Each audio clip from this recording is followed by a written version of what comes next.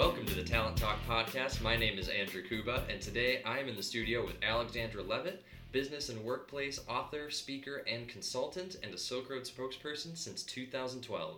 How are you doing today, Alexandra? I'm doing great, Andrew. Thanks for having me back. No, not a problem. Always a pleasure to have you. So today we are going to be talking about overhauling your performance management. And this is something that has been talked about in HR extensively for the past 2 years and has been kind of murmured about for the past 5.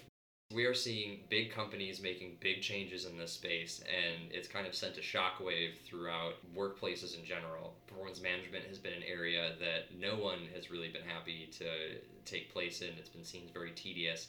And the changes that were first coming out led by Adobe and Accenture picking up on it, and Microsoft and GE, and all of these companies who had notorious performance management systems before, have made seemingly almost radical changes to their performance management solutions. Mm-hmm. So now it's been kind of happening for the past 2 years. We're starting to look at what it's actually doing to employees and how the industry has responded.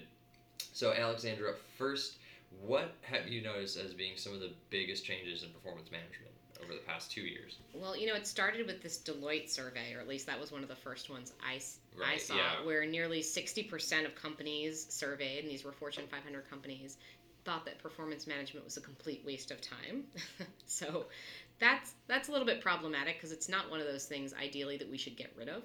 We just need to adjust our approach. And there's so many processes that are so important to performance management. A lot of companies will use that to determine, who gets raises or who needs help and can develop mentorship programs on it. Yeah, exactly. So you can't throw the baby out with the bathwater. So it's a matter of, okay, well, we still need to have it, so how can we adjust it to be more effective? And as you said, we have all these companies that have moved to what we're calling Agile performance management or continuous performance management.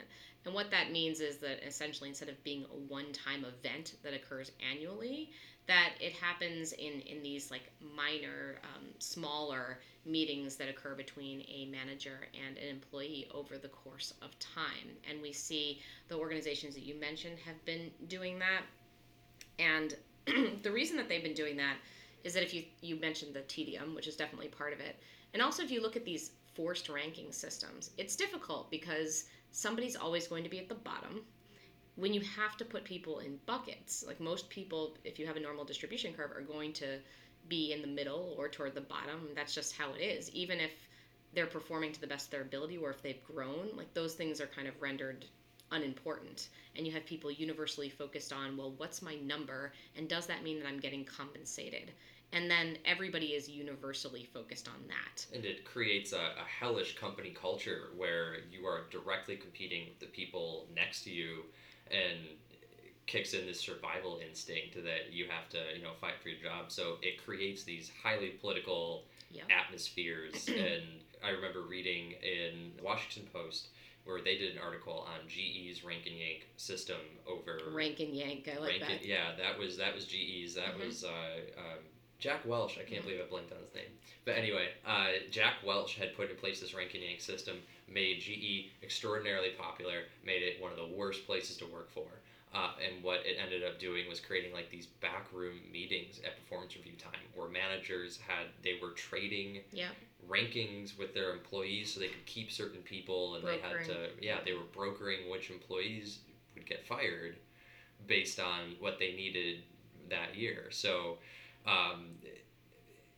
that system clearly had, even though that was 15 years, that was the status quo, has found to be an absolute nightmare. Yeah.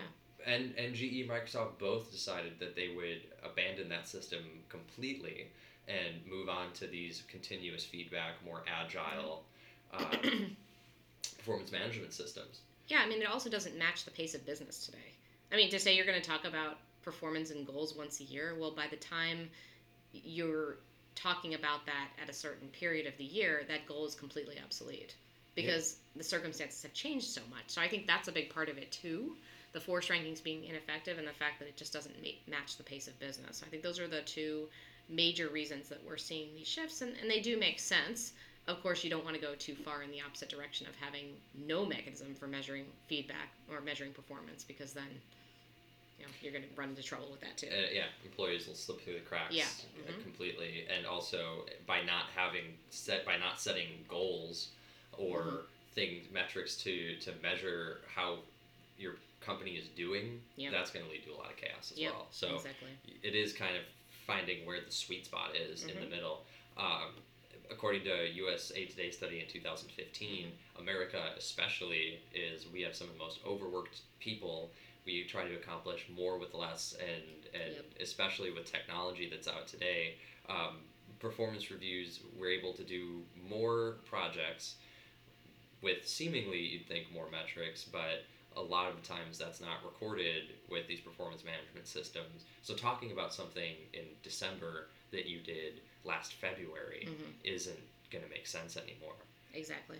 So what are some examples of companies that have made this move, and what have they experienced by going into continuous feedback and agile performance?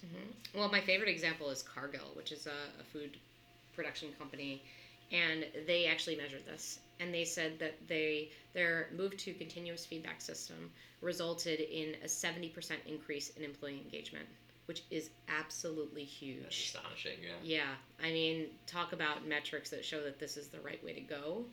And I think that one thing we have to consider is that when looking at a Cargill, there are certain best practices that are in place.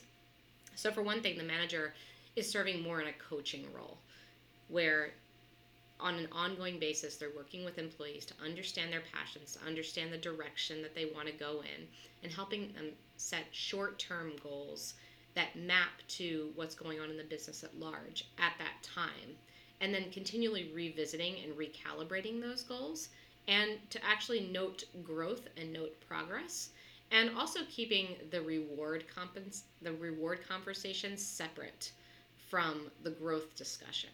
And managers can be at their discretion to offer rewards based on how much money is available, what's in the budget, and whether that person has a pattern of growth that is something that should be rewarded. I think not just based on one thing, one ranking, but what have they been doing over the year as a whole? And if you've been having these ongoing discussions, then you're in a better position to be able to judge that. Well, and that's something that coaches measure on sports teams. Exactly. So this is kind of bringing in the same role.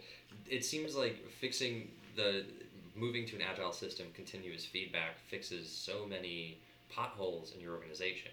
One, you're able to tie in what the large company goals in the C-suite are to people's day-to-day tasks, makes goal setting easier, and it allows managers to have better oversight over what's happening in their department and aligning everyone's goals in a team specifically. Yep. And it gives also a way that you can measure feedback based on how your performance are doing on an ongoing basis. So it's all about identifying those patterns, as you mentioned. What is something that employers can do right now to bring in to become more agile, to have that continuous feedback system in place? Because as you were saying before, it's not something that you can just do willy-nilly or make it really casual.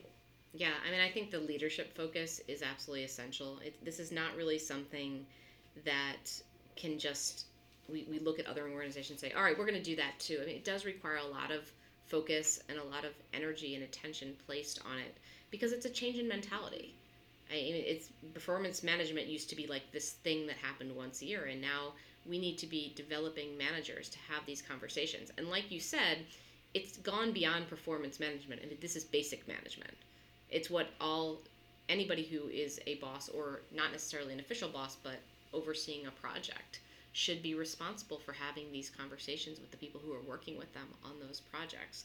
So making sure that it's an imperative from the top down. I know we always talk about that, but more and more HR systems are coming out of the silo of HR and need to be something that the organization at large needs to incorporate into operations. So having these discussions with your C-suite and helping them understand that this needs to be something that we emphasize that everyone who becomes a manager, whether it's an official manager or someone who's just overseeing a project, can be involved in, and teaching them how to have these conversations, giving them the tools, which you could just look up online, or you could hire a consultant just to tell you how to tell your managers how to be most effective in having these growth-oriented, goal-oriented conversations.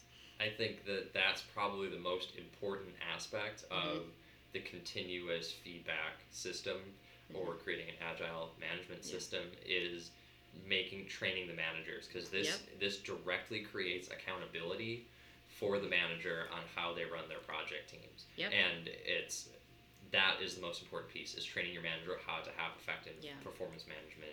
And these managers who disappear for like a month because they're busy or they're traveling, and like they leave their people to their own devices, that can't really happen with this new model. You can't get away with it. And so it's a new way of exactly what you said about accountability. I think is such a critical piece. And I don't think everyone in theory will probably think this is good, but in execution, I think it requires more work on the part of the manager. And I can see there being some issues, but I think everybody will benefit from it. I mean, certainly this is not a trend that's going away.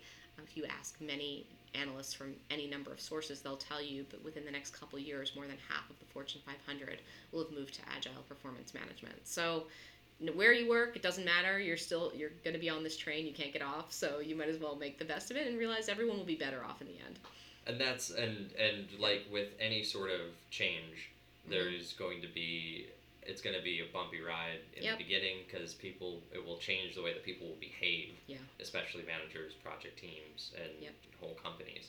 So navigating that change, this is where education and learning is going to be the most important aspect of this, is because especially with continuous feedback, there is so much room for it to go off the rails. It has a lot of upside, but then if it's not executed properly, can be a big downside.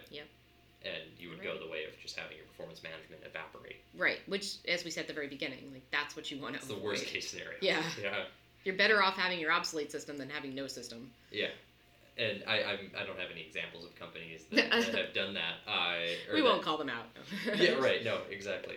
So that really leads into the biggest point, is that it's not going to be as easy as it sounds. Right. And that's the one thing that I think a lot of companies have run into, where they think that, if we do our annual performance review, but we just have it more often. And so instead of it doing once a year, we'll just do a performance review once a week. But that's not necessarily continuous feedback, and that's not the nature of right. That just creates more work. Of Agile. Exactly. So what's the main difference then between your annual performance review? Why can't you do that more frequently and have it count? And what does an Agile or continuous feedback system look like? Well, I think that the rankings is the one part of the existing systems that is really not working at all. I think it's not that we throw it all out. I think some of the existing systems are worthwhile, like talking to people about their goals and having measurement on those goals and having discussions about where they would like to see their career going. I think these are things that if we just make the goals a little bit shorter term, so we're not looking like to the whole year, but what are you going to be accomplishing over the next month or two? I think that basically some of those questions are still going to be in place, but it's not this event where, now we're going to sit down and talk about performance. It's more of an organic scenario where you just set up these meetings like every couple of weeks to talk about projects and goals and where you're going, and if the things that you're working on is that where you want to be, and do you feel like you're playing to your strengths? If not, like how can we readjust? It's just more of a conversation that you would imagine between a skilled manager and an employee on just like a regular day. That's really what I see this system looking like, of course with the back end of having it documented would be the only thing. Because if you're not going to have these large scale systems that you implement once a year, then you've got to have something documented somewhere. So having the organic conversation, but then going back and then making sure that it's being recorded. And the other thing I would say is the emphasis on microfeedback, where even if you have these frequent check-ins, it doesn't necessarily have to be an in-person scenario. Sometimes you could, for example, just have an employee give a presentation. That could be one example. And you thought they did a really good job. So you just send them in an intra-company messaging system, an emoticon that's like a thumbs up. Like that can be part of this too, where you just have this ongoing system of feedback, even if it's tiny little microfeedback, it's still worthwhile. And it also helps, this generation of young professionals in particular, for them, like no news is bad news. So if they don't hear from you, they assume that you're not happy with them. And so just being able to constantly reassure them, even if it takes you literally under 5 seconds to do it, it's something that can keep them engaged and interested and motivated without a lot of work on your part. Oh, absolutely. I mean, and that's a big thing, especially with millennials and Gen Zs. Yeah. They get bombarded with so much messaging and so much feedback on everything that they do. Think of just social media. If you post something to Facebook or to Twitter, if they're not getting likes, if they're not getting retweets, that means that people don't like it. That's actually negative reinforcement. Right. So, especially with your millennial and your Gen Z employees, no news is bad news. I think that's something that would help baby boomer generations and older better relate to their millennial and Gen Z employees. I just wanted to throw that out there because I thought that was really cool. Now, another thing though is when you were talking about recording these meetings, a part of the training is go in with a goal. Whenever you are going to be doing the Agile performance system, or if you're going to be creating this constant feedback, every conversation that you have should be pointed and should have a purpose that you can measure and that you can retain for later. And it will build on itself. So even if you're going to try right now and do this with your internal messaging system or through email, is that every conversation that you're having has a goal, and then at the beginning of your next check-in or your next meeting, you're going to review what happened at the last one, and then what you're going to be doing moving forward, if the goals change, if they stay the same, or if they've been accomplished. And I think that's the most important part of building this. And another big reason as to why it's a little bit more involved than and it helps people become more focused about and think more about what they're doing, as opposed to, we have scenarios in a lot of companies where people are just doing work just to do work. And being more focused on goals, even if they're short-term goals, can help everybody be more productive and efficient because the goals have a point. And also they're always tied to the big picture, which I think is nice about these systems, is that you can see where your goal matches up to what your boss's goals are and what, his or her boss's goals are and what the organizational mission is. And you can make sure that you're sort of always on point. And if you're not, you're having these frequent conversations, so you can easily recalibrate. So this has also been a big trend that we've seen in a lot of Fortune 500 companies and big companies. But for medium-sized businesses and for small businesses, may have already had an informal system like this. Is this something that if I was a small business owner, I might think that, this would make sense for something big like an Accenture or a Deloitte. But, I work in an office where I can see everybody, all my coworkers that I work with. Is this something that they would necessarily implement? Would it look different than a Fortune 500 company system, or what would their benefits be? Right. I mean, I could see they might not have as official of a performance review system to begin with, like especially with small businesses. A lot of times they don't have these like big enterprise systems where it's this once a year event and everybody's ranked, and there's just not enough people to warrant that. So in a way, I think small, medium businesses are better set up to do this. In fact, they may already be doing it better. So it's just a matter of what I would caution them to think about is the documentation. You may be having these goal-oriented conversations, but it may be very informal. And then when it comes time to compensate someone, it may appear to be very arbitrary. So to make sure that you are using systems like the check-in to document how somebody's growing, whether they've achieved a goal, whether they've succeeded on a project, so that you can then go back and when you're making these decisions, you have a leg to stand on versus it just kind of being this arbitrary, non-objective or subjective scenario, which I can see with a lot of small, medium businesses. That's what it would go out to.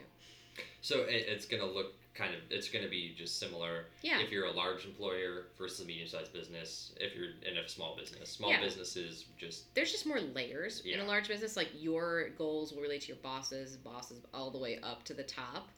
Whereas if you're a small, medium-sized business, like your goals may only need to relate to maybe one other person, two other people. It's not as complex in its connectedness. There's just less moving pieces. Yeah, exactly. So it's something that, like you said, small businesses, because there's just not that many people, may have been informally doing, and so it's going to be just less moving pieces.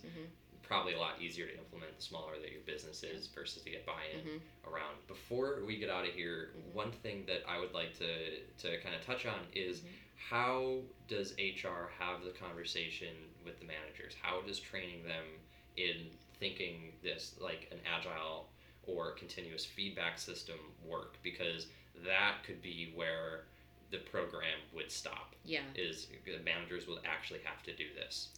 And I think that HR doesn't have the conversation. I think it comes from the top.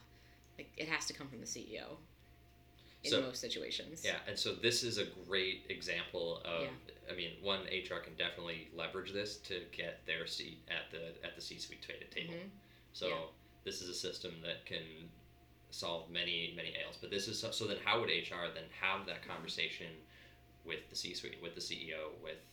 Well, I think you point out the business case for moving toward a more agile performance management system, the fact that goals will be achieved more readily, that employee engagement will go up. You can point to an example like Cargill, where 70% of their employees were more engaged, and just use metrics that they're familiar with looking at and say, this is really something that we should at least pilot. I'm a big fan of pilots, where if they're scared, if they think it's too big of a change, then just do it on a small scale and see how it works out with a small group of people. And then you can report back on results. And hopefully that will have convinced them that this is the way to go. I mean, some companies are just, as we said, jumping on the bandwagon because so many of these big, high-profile companies are doing it. But I do think that it's worth some thought and consideration as to how you're going to roll this out and how it's going to work. And when you have a pilot, you're able to correct the kinks before you roll it out on a larger scale. And I think that's always a good thing to do. So that would be what I would recommend. Have a conversation, prove the business case, and then set up a pilot. Yeah, and there's nothing wrong with doing an experiment, set it up with one department, and then just see where it goes from there. I think that's absolutely wonderful advice. Okay. All right. Well, thank you so much for joining us today, Alexandra. And for more information on performance management, you can visit the Silk Road Resource Center under Performance Management. We have a lot of great articles on agile performance and continuous feedback there. All right, thank you so much for being a part of the show again, and we can't wait to have you back. Okay. Thanks for having me, Andrew.